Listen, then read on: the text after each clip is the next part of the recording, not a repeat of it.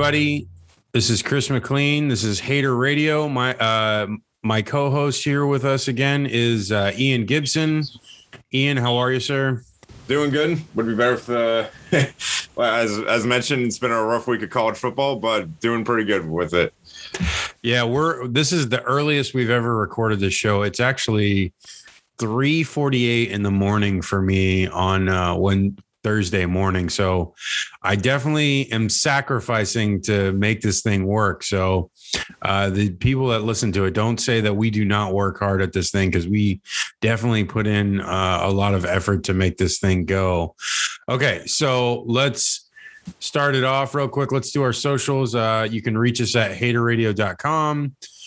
For all the articles we put up. You can reach us at hater_radio for both Insta and Twitter, and haterradio@gmail.com for email. And Ian, what is your socials?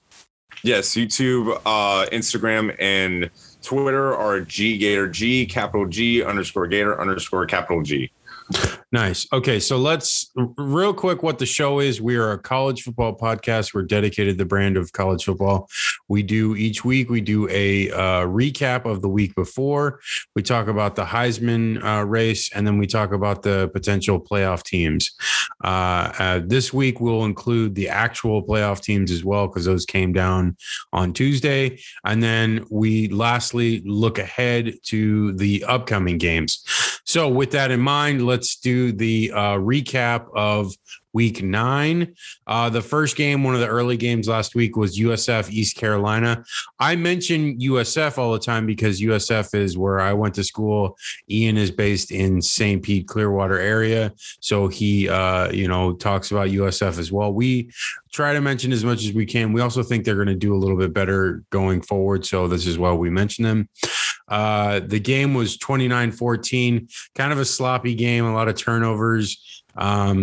I don't know. I didn't really get to see the beginning. I saw the highlights a little bit, but USF didn't really look that great. There was just the Timmy McClain didn't play. The backup played. I can't remember his name, but Marsh. Yeah, Marsh. And he just, I don't know, he struggled. He just was throwing a lot of bad picks, and just, it was rough. And I wanted them to win. And I thought they looked good in the first half, but then just Eastern Carolina just took it to them in the second half. Any thoughts on this game, Ian? Yeah, this was a game where USF just couldn't keep the momentum going. They had two turnovers that resulted in scores. So they were up 14 to, I think it was 14-6 at one point. Yeah, that's what it was. Yeah, and they had complete momentum of the game. But they just couldn't, keep ECU down. Once there was a pick six in the third quarter coming out of halftime. There was another interception. Once that happened, you could just kind of feel it slipping away from USF. The offense was stuck in the mud. And there wasn't a whole lot the defense could do at that point. It was a completely different team going into the second half to the point where they just couldn't hang on anymore. Yeah. And, I don't know. It's frustrating with this team because, they want to start winning games, but it's just like they're still stuck in this loser mentality that they've been in the last 2 or 3 years. And, it's funny. I was looking at some of my Facebook memories, and some of the stuff brought up was something from the Bucks situation like 8 years ago with Schiano, and I was looking at some other things on Twitter, and they were talking about how losing gets so ingrained in your team that it's almost like hard to go the other way no matter what you do. Like, you're just, everyone on the team is so used to losing. So when you get to a certain point in a game, even though you have a chance to win, things that start going the other way, the mentality is that just we're going to give up and lose, and you don't really put in the fight that you need to win, because you need to fight. Like, honestly, when the chips start going the other way, that's when you need to have the resolve and the desire to win. And when those teams that continue to lose, they don't know how to win, and then just they fall apart, and they do continue to lose. Okay, so let's move on. Dude, a team talking about losing recently, Iowa going up against Wisconsin. Iowa their offense is terrible. And I knew this all along. I had been saying this most of the year, and it's been, proving out that they just cannot score points, regardless of how good their defense is.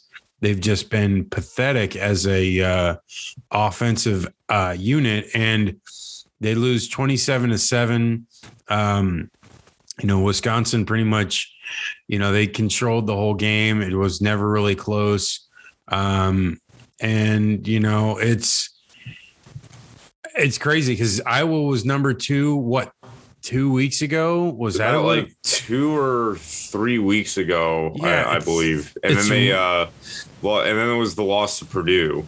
Yeah. And it's really not that long ago. It's like ancient history at this point. Like, and that's how fast. I mean, like, think about like where we were with Florida, a month ago, before the Kentucky game,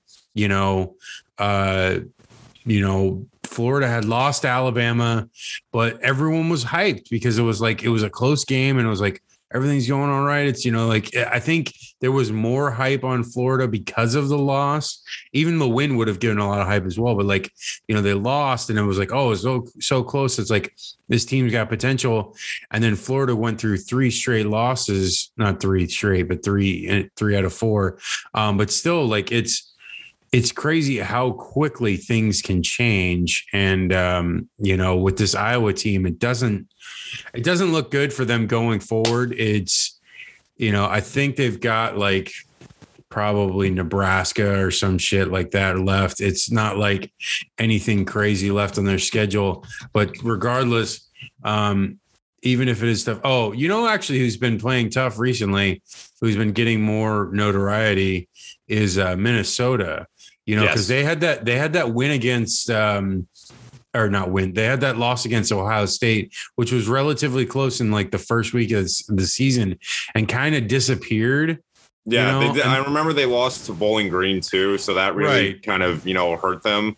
But I think that's their only Big Ten loss. Has been to Ohio State. Yeah, so they still have potential to, like, let's see. I'm looking at the standings. Yeah, they're first in the West.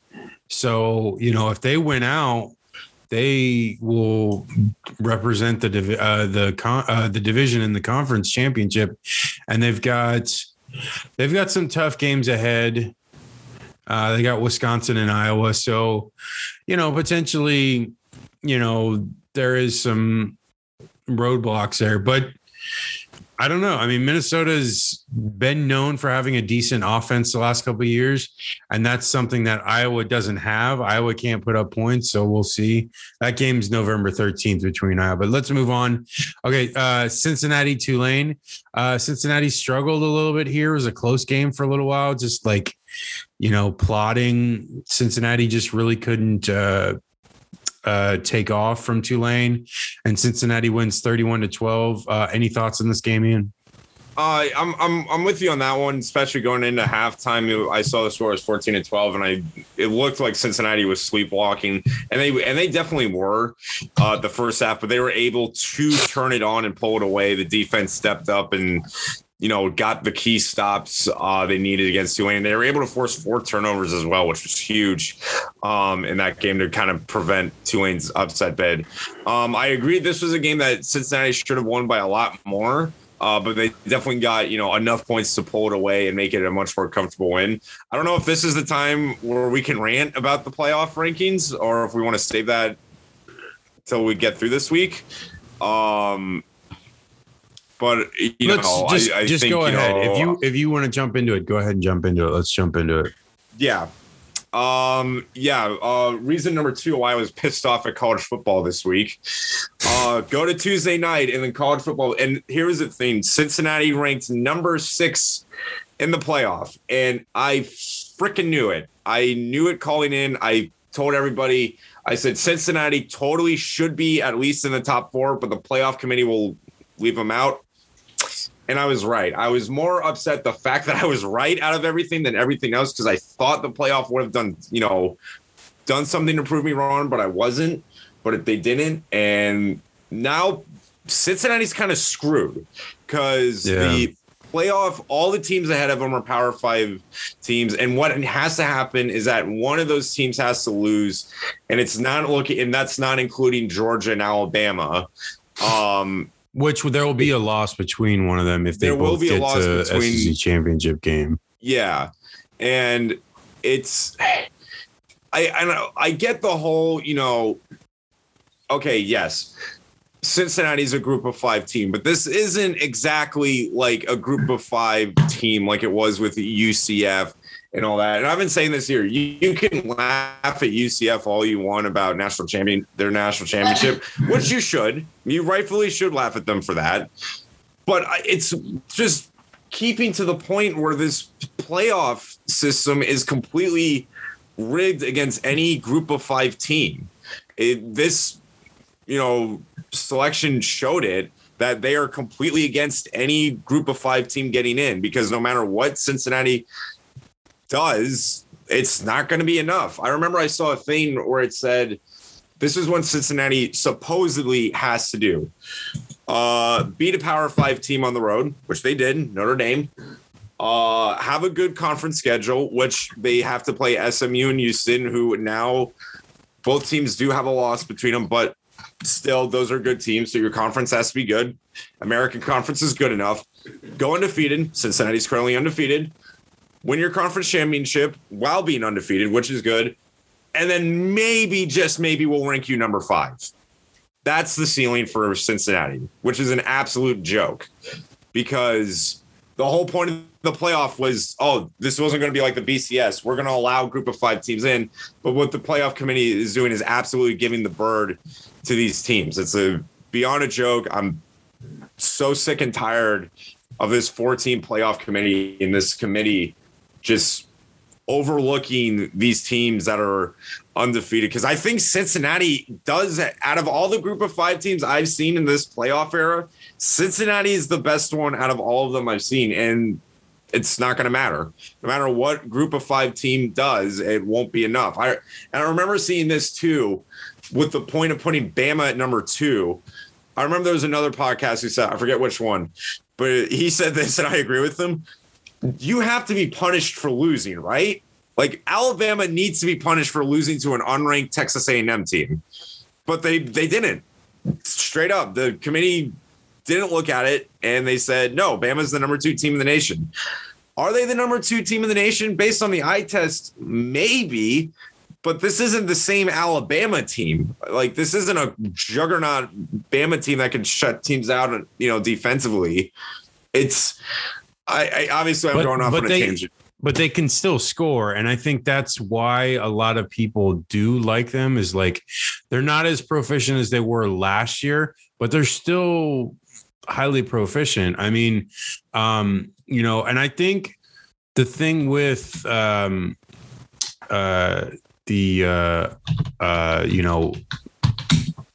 Cincinnati, it's tough because it's like, I think a lot of people want to. I mean, obviously the AP poll has them at number 2. So obviously they think highly of them, and, but that's writers. That's different from, these people on this committee, which are college administrators and whatever.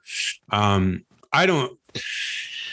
very tough. I'm really, I'm really kind of over just 4 teams in the playoff. And I know that they had the potential of the talks in the summer about where seemed like there was a lot of momentum to get to 12 teams, and it seemed like things were going to fall into place. The contract for this current CFP format is, I think, until either 2025 or 2026. So they still have like another couple of years to really like figure out what they're going to do going forward after this contract ends. So I think what largely happened was because the initial talks about the increase in playoff teams was going to occur, but then Oklahoma and Texas decided to leave the Big 12 and join the SEC. So that really started getting the ball rolling on realignment. So things started to change that way. So the landscape started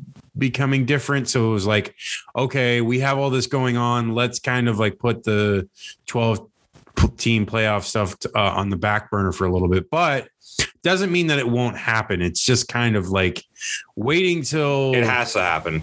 I know. Trust me, I agree, because it's not fair for the rest of all these college football teams like Coastal Carolina, like BYU, like Liberty, like Cincinnati, like UCF in 2017, like Boise State, all these teams that have the potential to do a 11-1, 12-1 season, or 12-0, 13-0 season, and yet they still can't get in the playoff. It's kind of ridiculous that these teams, especially this year, because Cincinnati played a decent Notre Dame team on the road and beat them, and was pretty much the better team that entire game. And it wasn't really like Notre Dame was like leading or like, potentially better than them. Cincinnati was the better team and proved it. And it's like, and not to mention, this Cincinnati team went toe for toe with Georgia last year in the Sugar Bowl. Right. And, or Peach Bowl.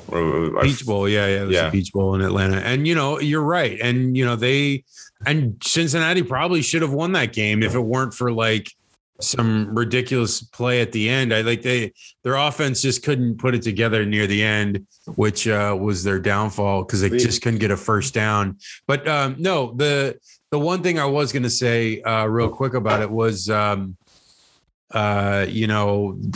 with what you're saying about a conference that has decent play, as much as the AAC, for whatever reason, just because they're considered a group of five, doesn't downplay the fact that they still have really good teams. They've got Cincinnati, like you said, they've got SMU, they've got Houston. Even UCF isn't terrible this year. They're 5-3 at this point, I think. And, Memphis is a decent opponent. So I'm really kind of surprised, because I know you aren't, but I am kind of surprised, because I just thought if any year was going to be the year that a group of five team deserved it. I mean, because we've talked so much about how this year is basically 2007 part 2.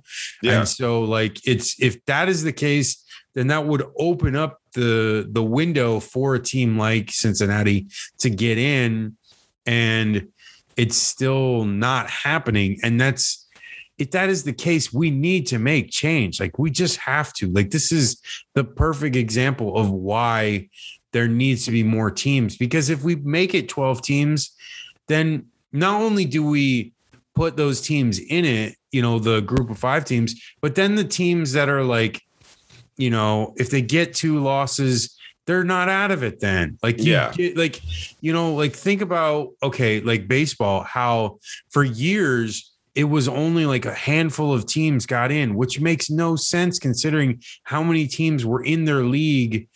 And then only a few got in the playoffs. And it was they started to realize, we need to make more teams have realistic shots at getting in the playoffs, because if we don't, then their seasons are done by July. And it's it's the same thing here with college football, where their seasons are done by, the end of September, basically, for Florida. And it's if there was a 12-team playoff, even though they would have lost to Kentucky, if they had lost to Kentucky, they still would have potential of getting in the playoff with a second, even possibly third loss. So it's their season technically wouldn't have been done after that Kentucky loss. And it basically was at that point, because, they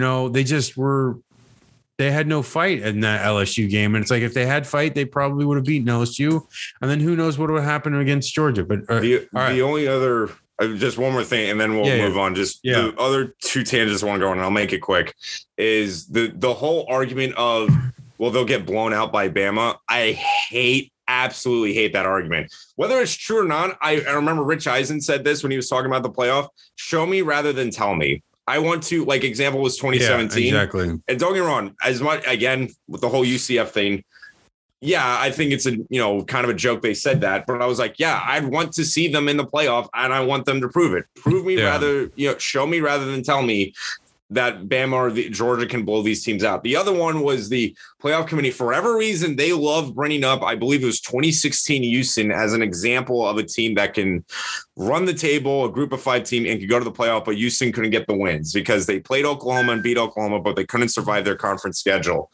And I see that, and I look at the 2016 Houston team, and I look at this Cincinnati team, and I'm like, dude, Cincinnati's better this year. Even if Houston went undefeated in 2016, Houston beat a wounded Oklahoma team at a neutral site on the opening year. So even if they go undefeated, and that was a year the American was not as solid. I believe the second best team was like Temple at 2 losses.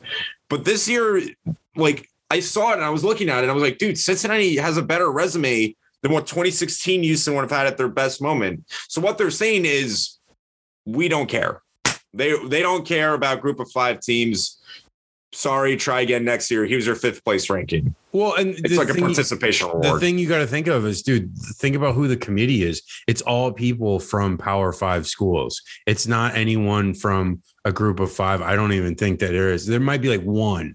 So like one person is supposed to influence like 12 people. Like, oh, you should include this team. They're like, no, we're not going to, because we want the money to go towards these big power conferences. That's the one thing I hate is that, like, I remember I said this, whenever you involve people in a selection, there's going to be bias, whether you like it or not. And if they do, the one thing I hope, ironically, if they do go to an 8 or 12 team and they change it, I want the computers to pick it like the BCS did, because at least the BCS, you can yell at a computer, but there's no bias on a computer. Yeah, and I kind of agree. As much as I think what the problem with the BCS was the fact that it was only 2 teams. So it was very limited what you could select. Now with the playoff, you have more teams, and it's like, especially if you have 8 or 12, I don't think anyone would have a problem with the computers selecting who they do for the 8 or 12, because it would be fair. And I think right now it's not fair. It's really not. It's really, like you said, Alabama has 1 loss, but I'm looking at Alabama's offensive rankings. They're the 10th best offense in the country. So, right there, that tells you something, though, that, at least the defense may not be that great, but at least Alabama's offense has the potential to score points. And that's why they have them there, because that, honestly, that's the other thing is, as much as I, want to see Cincinnati get in, I really want to see Alabama get in, because I want to see Alabama play Georgia, because regardless of what happens, because I know they'll have to play each other in the SEC championship game, but like, I want to see Alabama play against Georgia, because I know I heard someone else talk about it where it's like, this Georgia team has not been tested yet by a true offense. And it would probably be like,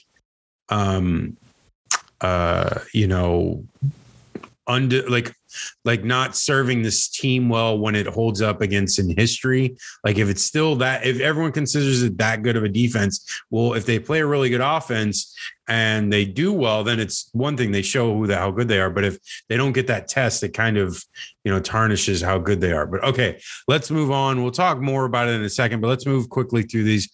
Michigan State, really good game, probably the best game of the day. Michigan was up relatively comfortably. I think they were up like 16, and Michigan State comes back and just Kenneth Walker, just bad man. Unreal, man. Dude, like, I'm watching this game. I'm like, it was like every time he touched the ball, he scored a touchdown. And I'm just like, what is going on here?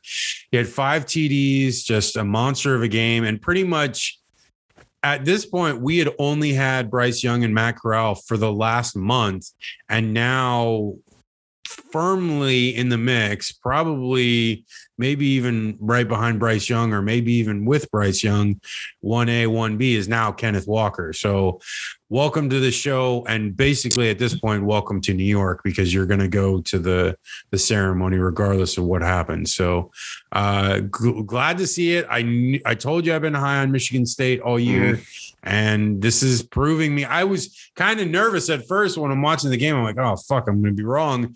But then they came back and I knew that's the difference between, all right, you can have a good defense. That's one thing, you know.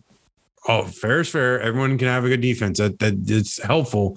But I really think this day and age in college football that you need to have a competent and somewhat proficient offense, because if you don't, you know, in cases where you go down a score or two, you're out of the game. Like, you know, a good defensive team that has an okay offense can't come back in that situation. But a team that has a decent offense, like Michigan State in this case, if they go down, they can still have a chance. And I knew that there was still a potential chance for them to win this game, and they did. And it was awesome. And the crowd was going crazy, and it was just a great game. Your thoughts on this, Ian?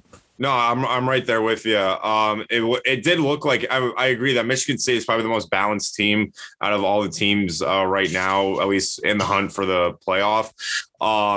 Because when they went down 30-14, I never got that feeling that they were out of it because I knew they had Kenneth Walker. And I was like, okay, you know, they got Kenneth Walker. If he can like turn it on another level, which he was already having a good enough game at that, I was like, okay, they're still technically in this. And then, you know, really it was more, you know, they came back and they kept scoring. And was able to, you know, really get in, you know, really disrupt the offense for Michigan. Because after that point, Michigan was just kind of like sputtering at that point. And that was the other thing, too, is that you could tell like the defense was very tired and very worn down. But so when you're tired, the last person you want to tackle is Kenneth Walker going like 100 miles per hour. So that was a incredible performance by Kenneth Walker. Really willing Michigan State to the win in that one. And Michigan, once they got down, you kind of had that like they had that, you know, defeat in their eye look once they tied it. And I remember thinking like, Michigan isn't built to like kind of withstand this. They have very bad juju when it comes to like slipping leads and just not being able to get out of the hole. I don't know if that's a Michigan thing or if that's a Harbaugh thing, but it just hasn't been good in history. But overall, very good win and an amazing comeback by Michigan State. And I do agree, definitely game of the week. Yeah, and you know, like you said with Michigan, I knew they were frauds, and it's not like they're terrible, but it's just I knew they were feasting on a lot of these bad teams. So I was like, you know, I'm not sold on them, and I really wasn't. They played better than I thought they would, and you know, naturally getting a lead like that in the game, you know, led itself to them, doing well. But regardless, that Michigan State team now has everything in front of them, you know, with the rankings. We'll talk about it in a little bit, but, you know, being so highly ranked so far in the first CFP, and, you know, all really they have to do is just win out, you know, because they have a schedule in front of them that will withstand, the criticism of anything else, because it's like, yeah, they played Rutgers kind of bad, but they beat a good Michigan team. They beat Miami on the road. They got Ohio State coming up, and they got Penn State. So they have two really tough games, and then a third game against the West champion. So they've got three tough games to go. And the next two are cupcakes, Illinois, and I think someone else. And so they'll be able to easily win those. But, like I said, I was excited about this team. I think this is definitely the team to look for in the Big Ten. Ohio State's still out there as well, but we'll talk about that more. So let's move on. Okay, so next one is, speaking of Miami Pitt.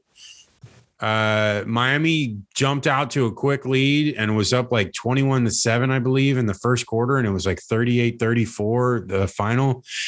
I don't know. I'm really surprised that Pitt lost this game. They're definitely a better team than Miami, but you know what? I will say this: since Van Dyke has taken over, that offense has looked a lot better. Like, think about their outputs the last like 3 games. Like, they put up a lot against NC State and they put up a lot against North Carolina, and they went 2-1 in those 3 games. And I believe beating both ranked Pitt and ranked NC State. Like, right, they beat NC State, right? Miami.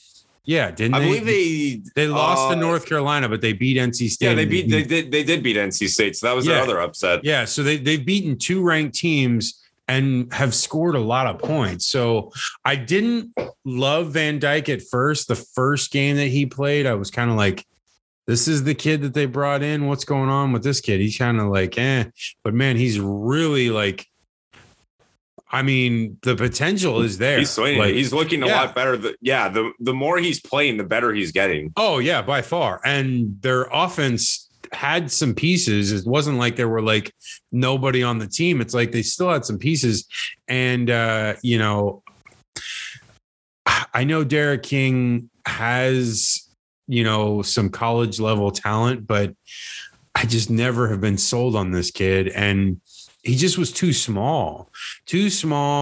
And because he got that ACL injury last year, I just was not a big believer in him. And it's just like, at this point, he just needs to graduate and move on with his life, because it's just not working for him. So regardless, I like where Miami's going. Like, when all seemed lost again, all seemed lost 3 weeks ago. Now it's completely different. They have the potential of going like 8-4 and beating FSU. And like, that's a successful year.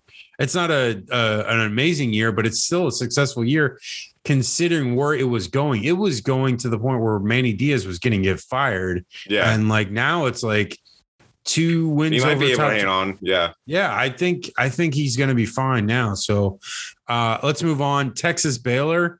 All right. This is another surprise team that's like really killing it, that I think is under the radar of a lot of people. I know I'd been talking about Michigan State going under the radar. Now the other one under the radar is really Baylor. A team, they win 31-24. They're really solid in a lot of aspects of the game. They're not like phenomenal at offense, but they're solid enough to where the way Dave Aranda has them playing defense keeps them in every game. They're very similar to Oklahoma State this year. Both those teams are kind of like mirrors of each other. So they play solid enough defense, especially in a conference that doesn't play that much defense. So they just have to play enough defense to keep them in games, which they've been doing. And then their offense has been able to score enough points to be able to win them. And, I don't really know much about specific players for Baylor because I haven't followed them that much this year, but I know that they have been competent in what they're doing. And that really is all you need to know, because it's, in this situation, they play like a team like Texas. Texas at times doesn't look competent. They make mistakes, turnovers, and then, just do stupid things. And, Baylor looks like a well-coached team. Mm-hmm. And that is the difference, from, certain other teams. It's just they're well-coached. So they're making the plays that they need to win. Yeah, no, I agree with you on that. I definitely know Baylor is having, a season where they have definitely an under the radar team for sure. And this is a game where I think it kind of taught everybody how to figure Texas out defensively, because they did a simple plan of, throwing the monkey wrench and stopping Robinson. And if you can do that, you kind of take the main gear out of the offense, because Texas really couldn't get anything going. And Baylor had a lot of other weapons. They had RJ Sneed, the wide receiving. They had Smith, the running back. The running game was very solid for Baylor in that one. It was more running than it was actually passing. Bit of an oddity for a Big 12 team. But I agree with you. They're definitely, again, a team under the radar and having a very good season, especially defensively. And they were able to keep themselves in the game. I remember Texas went up to like 21-10. But the defense stepped up, was able to get enough stops and have Baylor stay in the game. And they were able to come back late and get enough points on the board to pull away from Texas. Yeah, and with only one loss, Baylor definitely has everything to play for. So let's move on. Iowa State, West Virginia. West Virginia wins 38-31. Just a terribly disappointing year for Iowa State. I'm blown away that they already have 3 losses. I would have thought they would have at most had 2, and now they already have 3, and it's just the season's over for them. Like all the hype coming into it, everyone returning basically their entire starting lineup, and it was a back and forth game, and West Virginia is a team that can put up points, and Iowa State just couldn't answer the bell, and I don't know. It's frustrating to watch because you thought that Iowa State was going to be in the mix for the Big 12, and they're really not going to be this year. So, what are your thoughts on this game, Ian? This one, this was actually a really good game, but I agree with you with Iowa State. The main thing that when it came down to it, the reason West Virginia, kind of won and ran away, had enough control of this game. They were down 31-24, but they had, I believe, more time possession. I think they had 34 minutes to 25, if I remember correctly, seeing the little graphic. And that's what it came down to, because Iowa State offense was clicking. Breece Hall and Brock Purdy were, they were having pretty good games so far, especially Breece Hall. And the defense of Iowa State was able to step up. I remember they got a pick 6 at one point in the game. But the thing was, once West Virginia timed it, they were just keeping the ball away from Iowa State because they knew Iowa State's offense was rolling, and they just tried to keep the ball away from them as much as they could.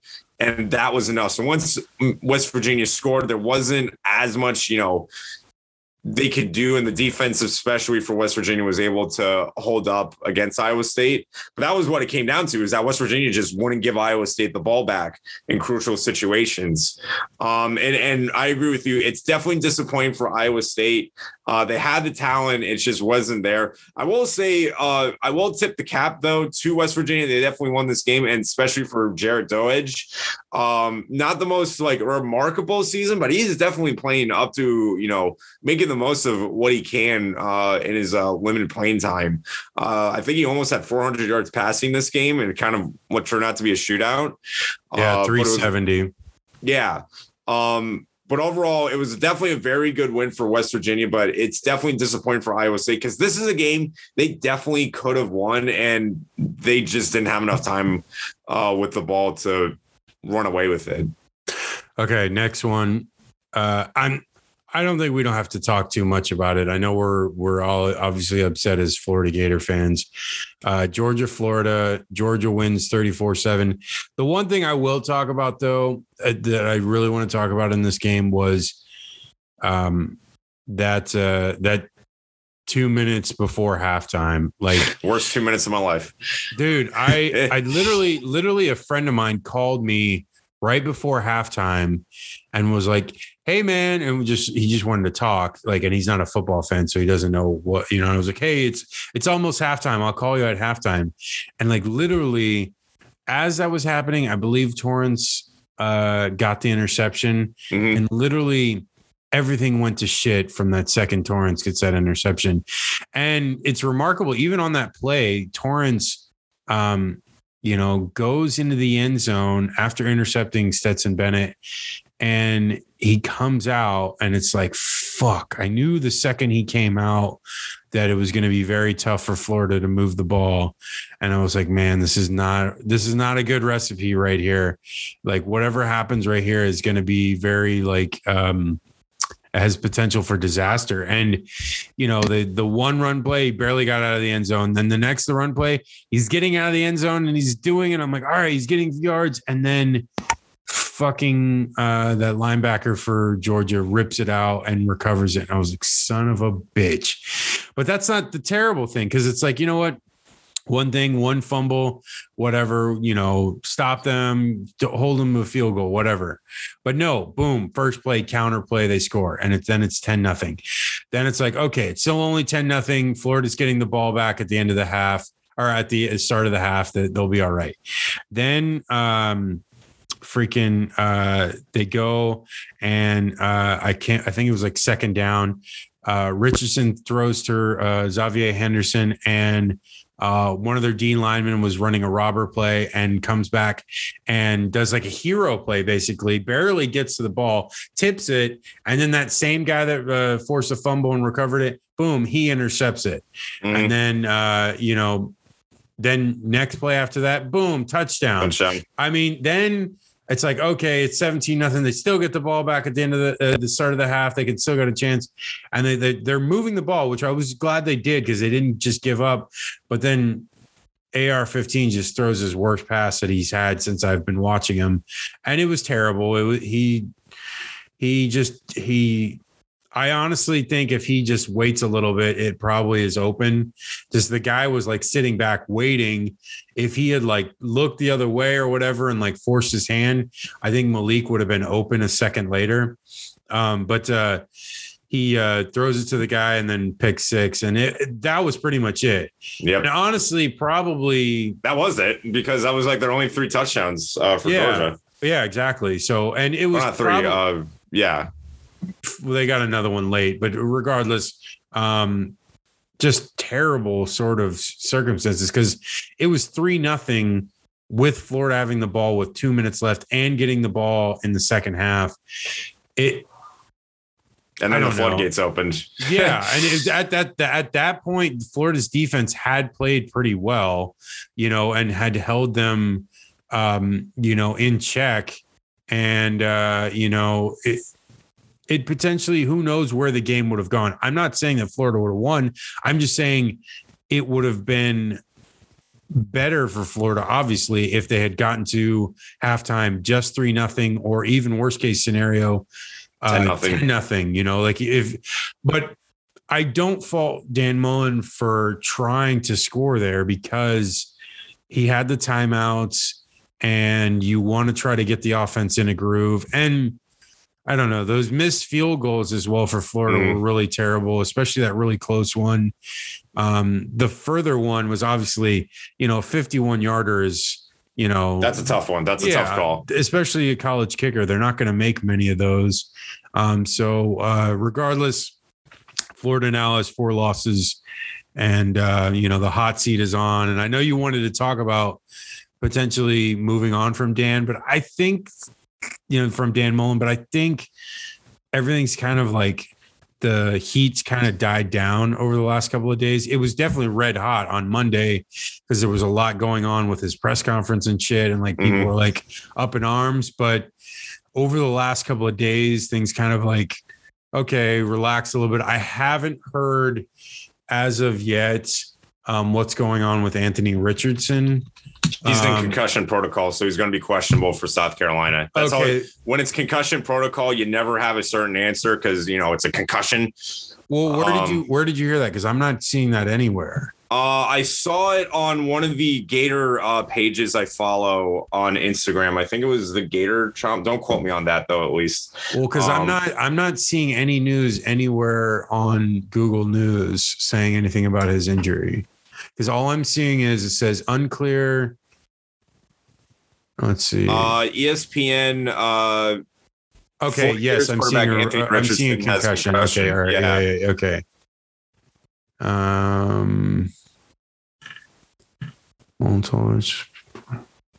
He did not practice Monday or Tuesday. And we don't know if he practiced Wednesday. It doesn't say. So his status is going to be up in the air. Obviously with concussions, you can't really play around with that. So you got to be, yeah. You're never going to get a certain answer. I still think that Florida beats South Carolina no matter what. So it's not really that big of a deal if he doesn't play because South Carolina is terrible this year. But the same record as us. So, hey. Yeah, I'm at the point. I remember saying this. I am at the point now where nothing will surprise me. Yeah, but dude, look at their wins. Their wins are against a lot of terrible teams. Oh yeah, no. Oh, I know. But I'm just letting you know I'm at the point where I will not be surprised. That's where I am with this Florida, at least this year with this team. And I remember, and I said this, and this is the only thing I can definitely go on a long divatron about the Florida Gators with Dan Mullen and all that. But I'll just say this: he's got four games he has to win. If he loses one of them, he's gone, and I am not exaggerating. See, I don't think that's the case. I don't think what happens this year is going to be determining on what goes on. Well, he's got South Carolina, Samford, Missouri, and Florida State. Those are all games he should win. Those are all very winnable games. Like Florida State is garbage. Missouri is terrible. South Carolina is not good. And Samford's an FCS school. So he should win all four of those. And then he's 8-4. Then if he wins the bowl game, he's 9-4. So really, yeah, but if he wins the next 4 games, but what I'm saying is if anything happens where he drops one of those games, because at that point, that's 3 losses this season that you are supposed to win: LSU, Kentucky, and potentially one of these. So if any of those happen, okay, maybe he doesn't, get the boot, but holy crap, is that going to be it's going to be a much deeper conversation in the offseason than it would be if he just wins 4 games. Those are 4 games they should win. But again, like I said, they're supposed to be Kentucky and supposed to beat LSU. So they're supposed to win, but there's a difference between supposed to and can win. Yeah. Okay. Anything else you want to talk about this game real quick before we move on? Not really. I don't want to get PTSD. All right. I'll say this. I will say this. I will tip the cap to Georgia. Yeah. Georgia's the best team in the country. They proved it, again, to me. They didn't give, like I said, they didn't give Anthony Richardson anything, and they went after his ass, especially when they knew Florida was reeling. And I've said it at this point. I don't know if this is a spoiler, but I don't see a team stopping Georgia, at least with that defense. I don't see a team. Again, the thing is they haven't played any decent offenses, and that's really the thing. Like, when they play a team like Alabama and they'll play a team like, I don't know, even like Michigan State or Ohio State or Oklahoma that have decent offenses, that's when it's going to be a true test. Like, we can actually see, because also I don't really like this Georgia offense. But that's the thing is, like, when it's a Georgia, it is a stereotypical prototype Georgia offense. But again, even with I'm not even kidding. The only 2 teams I think that could do anything to Georgia's defense, this is how good they are, is Oklahoma and maybe Alabama. That's it. Those are the only teams I can think of. Yeah. And that's asking a lot to go against it, because that Georgia defense is insanely good. This is one of the best defenses I've ever seen. Straight up. Yeah. Okay. It's out of my years watching college football. Let's move on. We're going to do these relatively quickly because I'm running out of time here. So yeah, Texas Tech, Oklahoma. Oklahoma wins 52-21. Caleb Williams, just proficient as hell. Very, obviously proving Lincoln Riley right that he made the right decision. And last thing I want to say about Florida, Georgia, real quick, just thinking about this with Caleb Williams, I'm really glad that AR got to start. Regardless of what happened in that game, I'm excited for what's going to happen now, because he got to start, and then he even got to come back in the second half to start the second half too. So that's the last thing I want to say. But Caleb Williams in this Oklahoma game does really well. They destroy him. Wasn't really close. Oklahoma looks really good. And now moving into this latter part of the season where Oklahoma might be that team that really stands out going into the playoff, I think. Okay. I'm going to move on. Colorado, Oregon. Oregon wins 52-29. Not really close. That guy Dye, the running back that doesn't wear any gear, doesn't wear any gloves or anything. I love that guy because he's just I think it's Travis Dye, right? Travis Dye, is that right? Yeah, Travis Dye. He's just solid. And he almost every time he touches the ball, he scores a touchdown. It's great. Interesting one. FSU Clemson game. I called that one being ugly. Dude, what an ugly, terrible game. It was just very ugly game, 30-20. Florida State was winning this game in the end, like near the middle of the fourth quarter. And then Clemson comes back, scores. And then they get a backdoor cover, a bad beat because the spread was 9.5. Or the line, and then the Clemson scored. Yeah, Clemson scores that touchdown at the end to make it 10-point difference. I was like, holy shit, man. That's a mother effer right there. Dude, so Clemson gets off the snide and, still not a high scoring game for them. Just, I don't know, Ukulele just does not look that great, but FSU continues to lose, which I pretty much thought was going to happen. And I think FSU is going to at least lose to NC State and Miami and Florida. So I don't know what their fourth game there is. I don't know who they're playing, but just, not good for them. It's going to look like a 3-win season for them. So whatever, they suck. So, okay. Duke, Wake Forest, another blowout, 45-7. Wake Forest pretty much controlled this game the entire time. Not really much to talk about there. All right. Interesting game. Ole Miss, Auburn. I really like this game. I watched a little bit of it and I enjoyed it. And I watched the highlights as well. And I really was like, the thing here, Auburn wins 31-20. It was Matt Corral, I think, because he was, taken out because he had that injury. And I think like if he was fully healthy the entire game, I think they probably would have won. But it was like, I think there was issues with what was going on with him. So, but Bo Nix played well, was moving the ball, and, Ole Miss defense sucks. So, that's really the difference. It's like, Ole Miss has got a great offense, but the defense is not very good. So it's not really, they allowed like 50 plus points to Arkansas. Like they're going to allow points. So your thoughts on this one, Ian? No, I'm with you. I think the other deciding one was that they left a lot of points on the table because I think they were in the red zone like 3 times and Lane Kiffin went for it on fourth down almost every time. Yeah. And I was like, in that instance, I was like, dude, you got to take the points here. This is not like, right. I am all for being aggressive. I am all for aggressive coaching, but that's one of the times I don't mind going for it on fourth down a couple of times, but 3 times in the red zone when you could have at least had 9, that's 9 points on the board. That's gone. So at that point, going late into the game, you're more in the fight, and Auburn doesn't need to just kick 1 field goal in the fourth quarter to put the game out of reach and make it 2 possessions. So that was, I think, the deciding thing. Matt Corral getting bounced out too was a big deal as well. But other than that, yeah, I mean, Auburn definitely deserved to win that game. Yeah. Okay. Moving on. SMU, Houston, just a wild game. Houston wins 44-37 off of a late kickoff return for a touchdown. I was just like, the UCF game in 2017. Yeah, I know. And there was 2 kickoff returns for touchdowns in this game.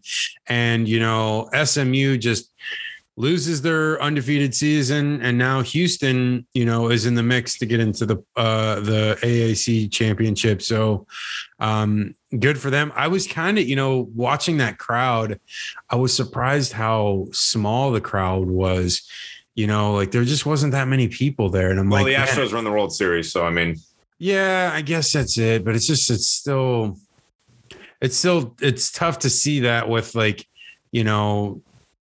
because now they're going to the Big 12 and it's like if they're going to the Big 12, they're going to a Power 5 school and they can't even get that many people to go to their games. Well, dude, look at Vanderbilt.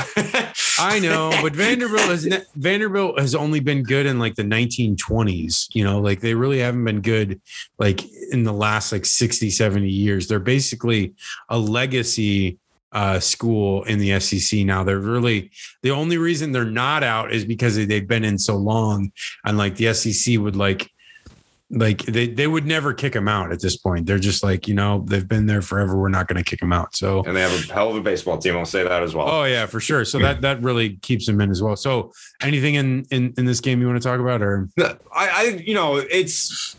obviously this is honestly for me, this was up there with game of the week, especially that kick return, because it being, like I said, I am a USF fan too, so I had like PTSD from that that UCF kickoff return. But yeah, I saw that and I was like, somebody said that it's true. It's like, has there ever been a walk-off kick return? Because I think we just saw it. Overall, very good game. People can get on, SMU losing losing their undefeated season, but I don't think, SMU should be ashamed of this loss. Both teams, it's not like any team deserved to lose. This is an instance where a game where it's unfortunately a team had to lose this game. Both teams did everything they could to win, because it looked like SMU was going to be down and out early. They were down, I believe, by 3 possessions early, but they came back, fought with it. It's just Houston was able to make the bigger plays when they needed to. For sure. Okay, moving on. Kentucky, Mississippi State. Mississippi State wins 31-17. I was surprised that Mississippi State scored as much as they did and pretty much controlled the flow of the game because of their offense was moving the ball. And, even though Kentucky was with them in the first half, Mississippi State kind of just was able to move the ball, able to score. And Mississippi State last year, I think they only scored 2 points against them. So to go from 2 points to 31 is a huge difference. And, it's looking like more and more that Mike Leach might be able to compete in this league. And, he may not be able to be the top team in the league, but he's going to be able to be like an 8-9 win team every year. So, Kentucky is proving me right in the fact that I never thought Kentucky was as good as their record was. And, they've got this loss, and I think they play Tennessee coming up this week. So again, they might get another loss. So right there, if they go 9-3, whatever, that's a good season, but they're not a 10-11 wins team. They're just not. All right, let's move on real quick. I'm going to do these 2 Pac-12 teams just because they were both blowouts. Not blowouts, but just not very interesting. Arizona, USC. USC wins 41-34. And then UCLA, Utah. Utah wins 44-24. Just, USC kind of having their seesaw year, just whatever. It's back and forth between what's going on. I mean, Arizona is obviously terrible. But then in this UCLA-Utah game, Utah has been pretty game in most of their big matchups. So they've performed quite well. And, UCLA just, I don't know. I think DTR was hurt. I don't think he played in the game. I didn't see the highlights. So I know if DTR didn't play, they're not as good. So regardless, let's move on these last 2. Penn State, Ohio State. Ohio State wins 33-24. Pretty competitive game. It was close for most of the game until the very end. Travion Henderson had a really good game. CJ Stroud had another good game. I don't love Penn State's offense. Clifford, I'm kind of like underwhelmed with, but he's better than their backup. So at least he's there. Anything that stands out for you, Ian?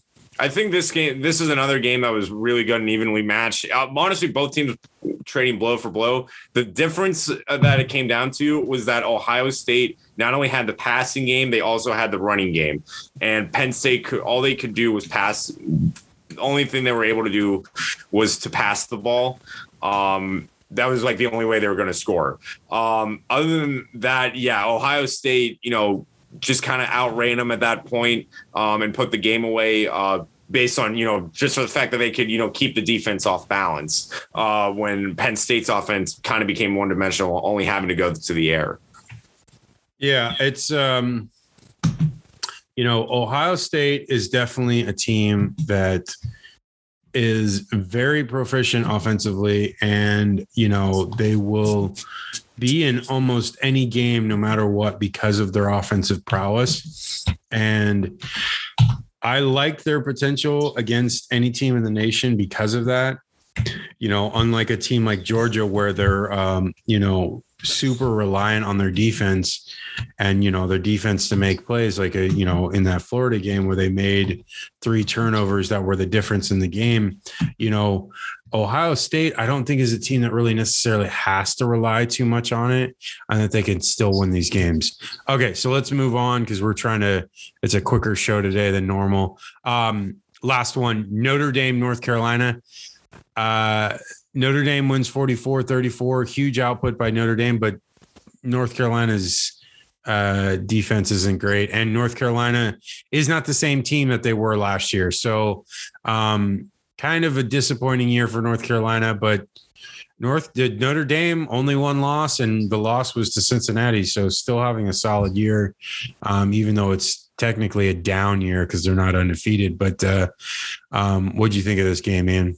I'm with you. I thought, this was a game. Honestly, I thought this was a game North Carolina should have won, but God bless Sam Howell. He did everything he could to win this game. I think he had over 400 yards of total offense, including rushing, but Notre Dame somehow the offense came out of nowhere and had a fantastic game when they needed to for Notre Dame. I don't think, passing wasn't overly, impressive with Jake Cohn, but they were able to kind of ground and pound North Carolina to soften them up. Other than that, very good win for Notre Dame, Paul Way, but it's definitely a disappointing year for North Carolina. Yeah, definitely. Okay, so moving on. Now we're getting to the Heisman part of our show. So real quick, we already talked about it a little bit, but right now I have Bryce Young, Kenneth Walker, and Matt Corral. Who do you have in your list? Same. Bryce Young, Matt Corral, Kenneth Walker, and Kenny Pickett. He did have 2 interceptions, but I'm not going to take that away from him. He still had a fantastic game against Miami. Yeah, still had huge numbers. You're right. I just kind of, that loss kind of tarnished it. I wish they could have kept winning, but regardless. All right, let's move on. We talked about the playoff. I will say is the actual rankings as of Tuesday are Georgia number 1, Alabama number 2, Michigan State number 3, and Oregon number 4. So that was the one team we haven't really talked about was Oregon. I don't know. I think they're putting a lot of weight behind them beating Ohio State. So, it will either bear fruit in that Ohio State wins out, or it'll be a red herring because they lose to Michigan State and Michigan. But we'll see. It has the potential of being huge for them the more Ohio State wins out. And I really think no one else in the Pac-12 can really beat Oregon. Oregon's the last hope. Yeah, well, I don't really think anyone's really that good enough to beat them anyways. Like they may play down to them, but they still, I think Oregon's just a better team overall in the Pac-12. And then if anything, okay, what my potential list is, I have Georgia, I have Oklahoma, and I have Cincinnati and Michigan State. Those are the ones that I think at the end of the year will be what it is, because I think more than likely that Georgia is going to beat Alabama.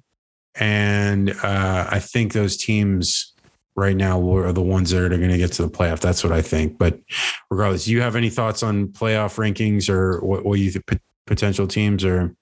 I already gave my 2 cents on the playoff, but yeah. I know my current ranking right now is number 1 Georgia, number 2 Michigan State, number 3 Cincinnati, number 4 Oklahoma, and the first 2 out are Alabama, Ohio State. I can't really look too far ahead. I think I know we'll have a Big Ten team in there, and that the question is, are they going to put 2 SEC teams in there? That's the only conference that would be able to happen. And the other thing is that Oklahoma was ranked 7 or 8 in the initial playoffs, so they have to do a lot of leapfrogging the next couple of weeks. They play a lot of big teams. They play Baylor and they play Oklahoma State, and then they'll play another one in the Big 12 championship. So they got 3 big matchups going forward. So they still have the ability to get in if they win out. So Okay, let's move on. We're going to do now the Week 10 look ahead. Okay, so first game, Missouri, Georgia, kind of a layup. What do you got in this one? I've got the Bulldogs winning this one and winning it handedly. Defense is going to win this one. I got Georgia 41-3. 41-3. Yeah, I'm not far off from that. I've got 45-10. Okay, next one. LSU, Alabama used to be a huge game. Now is a afterthought. No one's even talking about this one. What do you got in this one, Ian? Again, and kind of another one. I think Alabama is, just has too much talent. And I definitely know, there's not going to be a whole lot LSU's offense will be able to do against, maybe a subpar defense, but definitely, a competent defense at that. But I think Alabama's offense is just going to, overpower them. I got Bama winning this one 45-20. Yeah, I got 38-17. I just don't think that LSU's got much fight left in them. Orgeron is fired. There's not really much to play for this year for them. And I don't really see them putting up a huge fight. Okay. Ohio State, Nebraska. What do you got in this one, Ian? Going to be close in the first half, but Ohio State pulls away. I've got the Buckeyes winning this one 38-16. Okay. I'm going to call this one, and I'm just going to throw it out there because I haven't really called many upsets so far this year, but I'm going to call this one. I think because of how close Nebraska has played a lot of teams throughout the last couple of years, that this one they will finally get. And it's in Nebraska. I think Nebraska wins 31-28, and I'm going to say that it's going to be very close. Obviously, that score is close, but, I'm talking about the whole game. It's going to be tight. And I think Scott Frost finally gets one, and this will probably save his job potentially, and maybe even being the turning point for Nebraska going forward. And it's kind of like a sneaky game because no one's really talking about it. I think this has the potential for it. What was your score total again? I believe it was 38-16. 38-16. Okay. All right. Tulsa, Cincinnati. Speaking of Cincinnati, we talked about them so much today. Who do you got in this one, Ian? I got Cincy winning this one. And I think, again, they might have a slow start, but I think they'll turn it on and, win this one handedly. So I'm going to have the Bearcats winning this one 35-13. Yeah, I'm literally right there with you. I've got 35-16. Okay. Wake Forest going up against North Carolina. Good matchup for Wake Forest to see if they can play with a good offense, to see if they can go score for score. I'm going to say Wake Forest wins, and I'm going to say Wake Forest wins 42 to, I'm going to say 28. What do you got? This is my upset pick of the week. I actually think North Carolina. Red alert. Yep. I actually think North Carolina can pull it off. Wake Forest teams they've been playing have been a bit subpar. I don't think they've really been tested, especially with this offense, but I definitely know the offense is still there for North Carolina despite everything going wrong for them. So I think North Carolina is actually going to pull out a win here. I think it will be an offensive battle, but I have the Tar Heels winning 34-27. Yeah, I like Wake in this one, like I said. So, I think Wake is going to win this one. But, it's potential. You obviously don't know when there's upsets. You have no way of proving it. It's just almost like a gut feeling. You can say certain things, but it's almost like, it feels like it's going to happen type thing. Okay. Oklahoma State, West Virginia. Who do you got in this one, Ian? I think this one's actually going to be really close. I think these teams are pretty even based on defense and especially based on the offensive attack. But I'm going to take Oklahoma State in this one by a whisker. I'm going to go Oklahoma, literally. I got Oklahoma State winning this one 28-27. Yeah, I'm the same. I got Oklahoma State winning 24-21. I think it's going to be really close. Again, Oklahoma State's defense has been the story for them all year. And it'll continue in this game. I think it's going to be really close. I like West Virginia. They've been up to task to compete against some of these better teams in Big 12. And, we'll see what happens. I mean, it could potentially be a big upset, but I think Oklahoma State takes care of business. Okay. Baylor, TCU. Who do you got in this one? I've got Baylor. TCU is definitely having, their down year. The head coach just got fired. So I have Baylor winning this one. Maybe not by an impressive score, but I got, the Bears winning 30-14.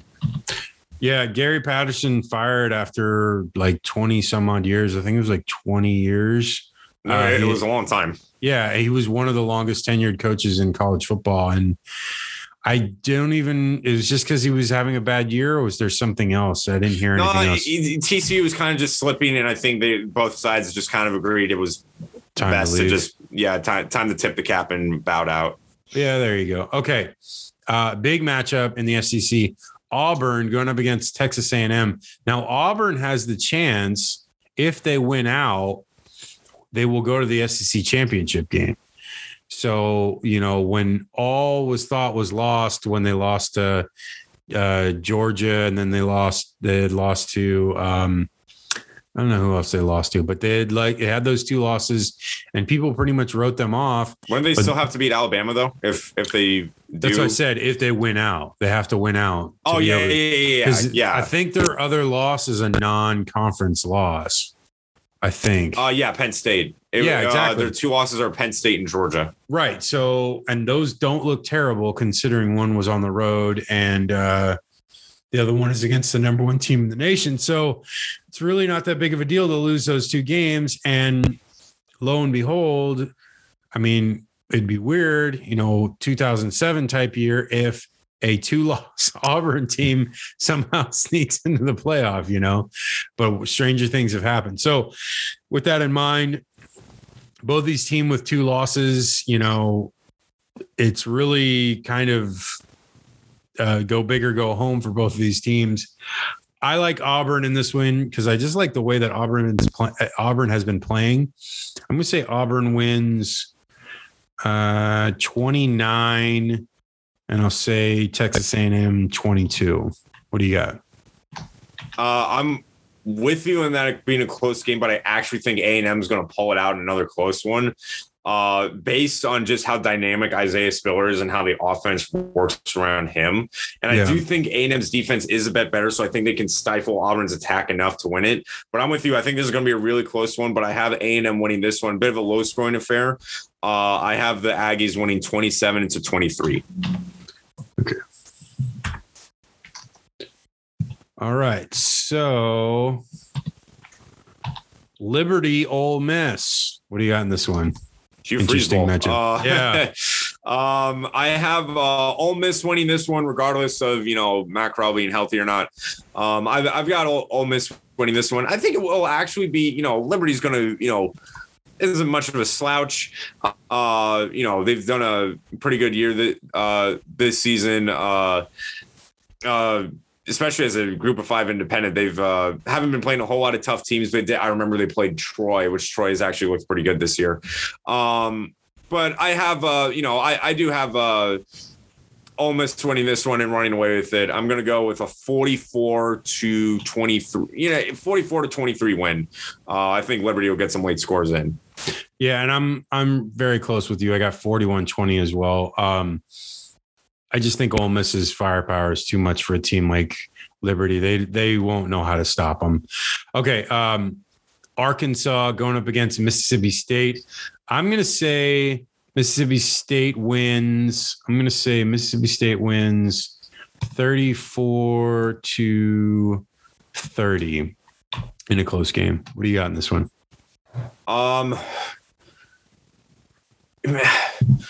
I don't know what it is. I really don't know what it is. But I think I'm going to take Arkansas on this one in an upset. Only for the fact that Mississippi State, while the run game has showed up especially last week against Kentucky, Arkansas is a team that has both. I think Jefferson is common enough of a passer, and the running attack is still very effective for Arkansas. I think this is going to be a shootout, but I don't know what it is. I think the Razorbacks can win this based on like just the run and passing attack compared to just the air raid for Mississippi State. So I have Arkansas winning this one. I'm going to go with 38-33 Razorbacks. Okay. Yeah. Close one. Okay. Tennessee, Kentucky. What do you got in this one? I've got Kentucky ground pounding and winning this one, and a very close one. I think Hendon Hooker is going to keep Tennessee alive, but I think the defense of Kentucky is going to be able to do enough to stifle it. So not a high scoring game, but I'm going to have the Wildcats winning this one 26-17. I have 28-17 the other way. And the reason why I'm thinking that is because I like where Tennessee's offense is going lately. And, they put up decent points against Alabama.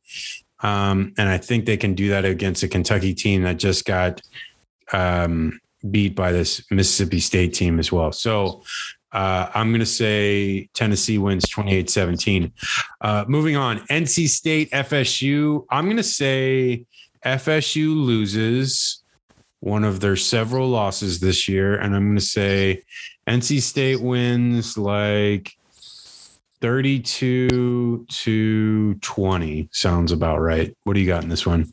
I'm with you. I think NC State will win this one. I think Florida State is going to keep it close early. But I just think the offense of NC State is just too dynamic and too much. So I'm going to take NC State. I'll go with a 35-23 win for the Wolfpack. Okay.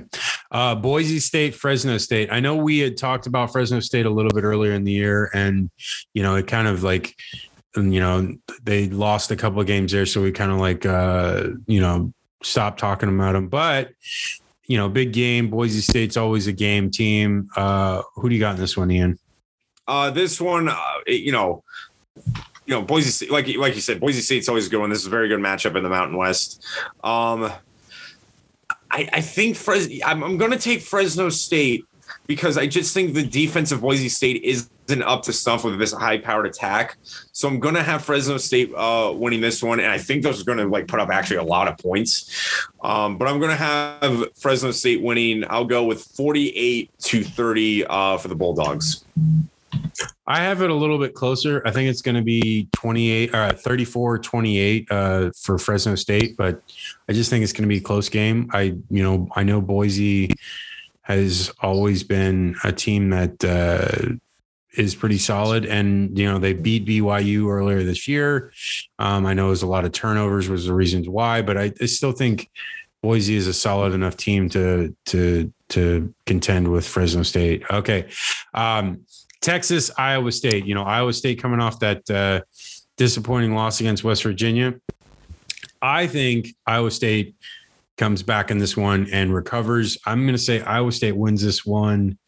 I'm going to say they win 31-22. That's what I'm going with. What do you got? Yeah, I'm going to take the Cyclones in this one.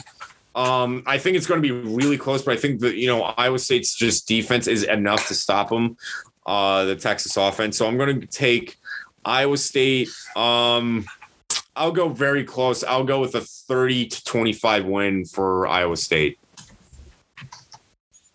Okay. All right. Florida, after their fourth loss, now 4-4, going up against South Carolina. I'm going to say Florida wins. I'm going to say they win 31 to probably like 20, something like that. What do you got, Ian? Yeah, I think this is actually, it's going to be a very uncomfortable game.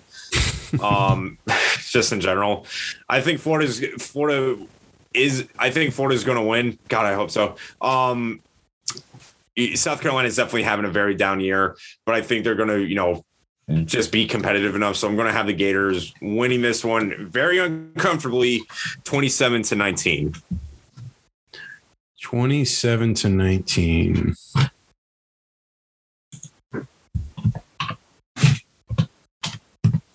Okay. Clemson, Louisville. What do you got in this one? Oh boy. Yeah, screw it. Give me Louisville. I'll take Louisville in this one. I think with the way the offense has worked for Louisville and just how bad the offense is on the other side for Clemson, I don't know. I know Louisville can put points on the board despite how good Clemson's defense is. I can't say the same about Clemson. So I'm going to take Louisville in this one. Not a overly blowout, but I'm going to go 29-23 for the Cardinals. Yeah, I like Louisville in this game. Clemson is just not able to score. They're not able to really compete with teams that can score. And I think Louisville can score. I like Cunningham to be able to move on this defense. I'm going to say Louisville wins 31-21. Next game, Houston, USF. I'm going to do my score real quick. It's a huge game for USF. It's their homecoming, I believe. And they're doing like a anniversary. 25th. 25th anniversary. And their helmets the helmets they're doing are the logos, the logo from their first season. They're doing the GOAT helmet? Yeah. And really? It's not, I never thought they'd bring that ugly ass thing back. It's not the exact helmet. It's like their newer design where they have that gold and white, where it's like the white base and then gold accenting it, and it's kind of like off center as well, so it looks kind of cool. They kind of like, I don't know, they didn't really do the rest of the uniform that well. They could have like done very similar to what the old school stuff was, and they kind of didn't for whatever reason. But regardless, I think Houston steamrolls them, and I think Houston wins 44-20. I think Timmy McClain will probably play, and I think Timmy McClain will have a good game. But him having a good game is, scoring 20 points and, not being able to contend with a really good Houston team. What do you got in this one, Ian? Yeah, I'm with you. I've got, USF. They just can't compete with this firepower of Houston. So I'm going to take Houston winning this one in a big win. I'm going to go with a 38-13 win for the Cougars. Oh yeah, look at that. What? Oh, I'm looking at the uniform. Yeah, they look pretty cool. Okay, last one. I've done something with the jersey. Last one, USC, Arizona State. I don't really like USC's chance in this one. I got Arizona State winning 35-24. And I just, it's very tough to watch this USC season. It's very, I don't know. I would be miserable if I was a USC fan. I mean, I'm pretty miserable as a Florida fan this year, but it would probably be even worse as a USC fan. So what do you got in this one, Ian? I'm with you. I actually think USC is going to, stay in the game a bit, but I just don't think. I think Arizona State, will will their way to the win. I'm going to take the Sun Devils winning 34-16. There you go. Okay, that is the show, everyone. Thank you for listening. You can reach us at haterradio.com. You can reach us at Instagram and Twitter on at @hater_radio. You can also reach us at our email, which is haterradio1@gmail.com. Ian, what is your socials real quick before we go? Yes. My socials are at YouTube, Instagram, and Twitter, GGatorG, capital G, _Gator, _capital G. Nice. Okay, Ian, great show. We'll talk to you soon. Everybody have a good week. And I can't wait for these games coming up. All right. See you, everybody.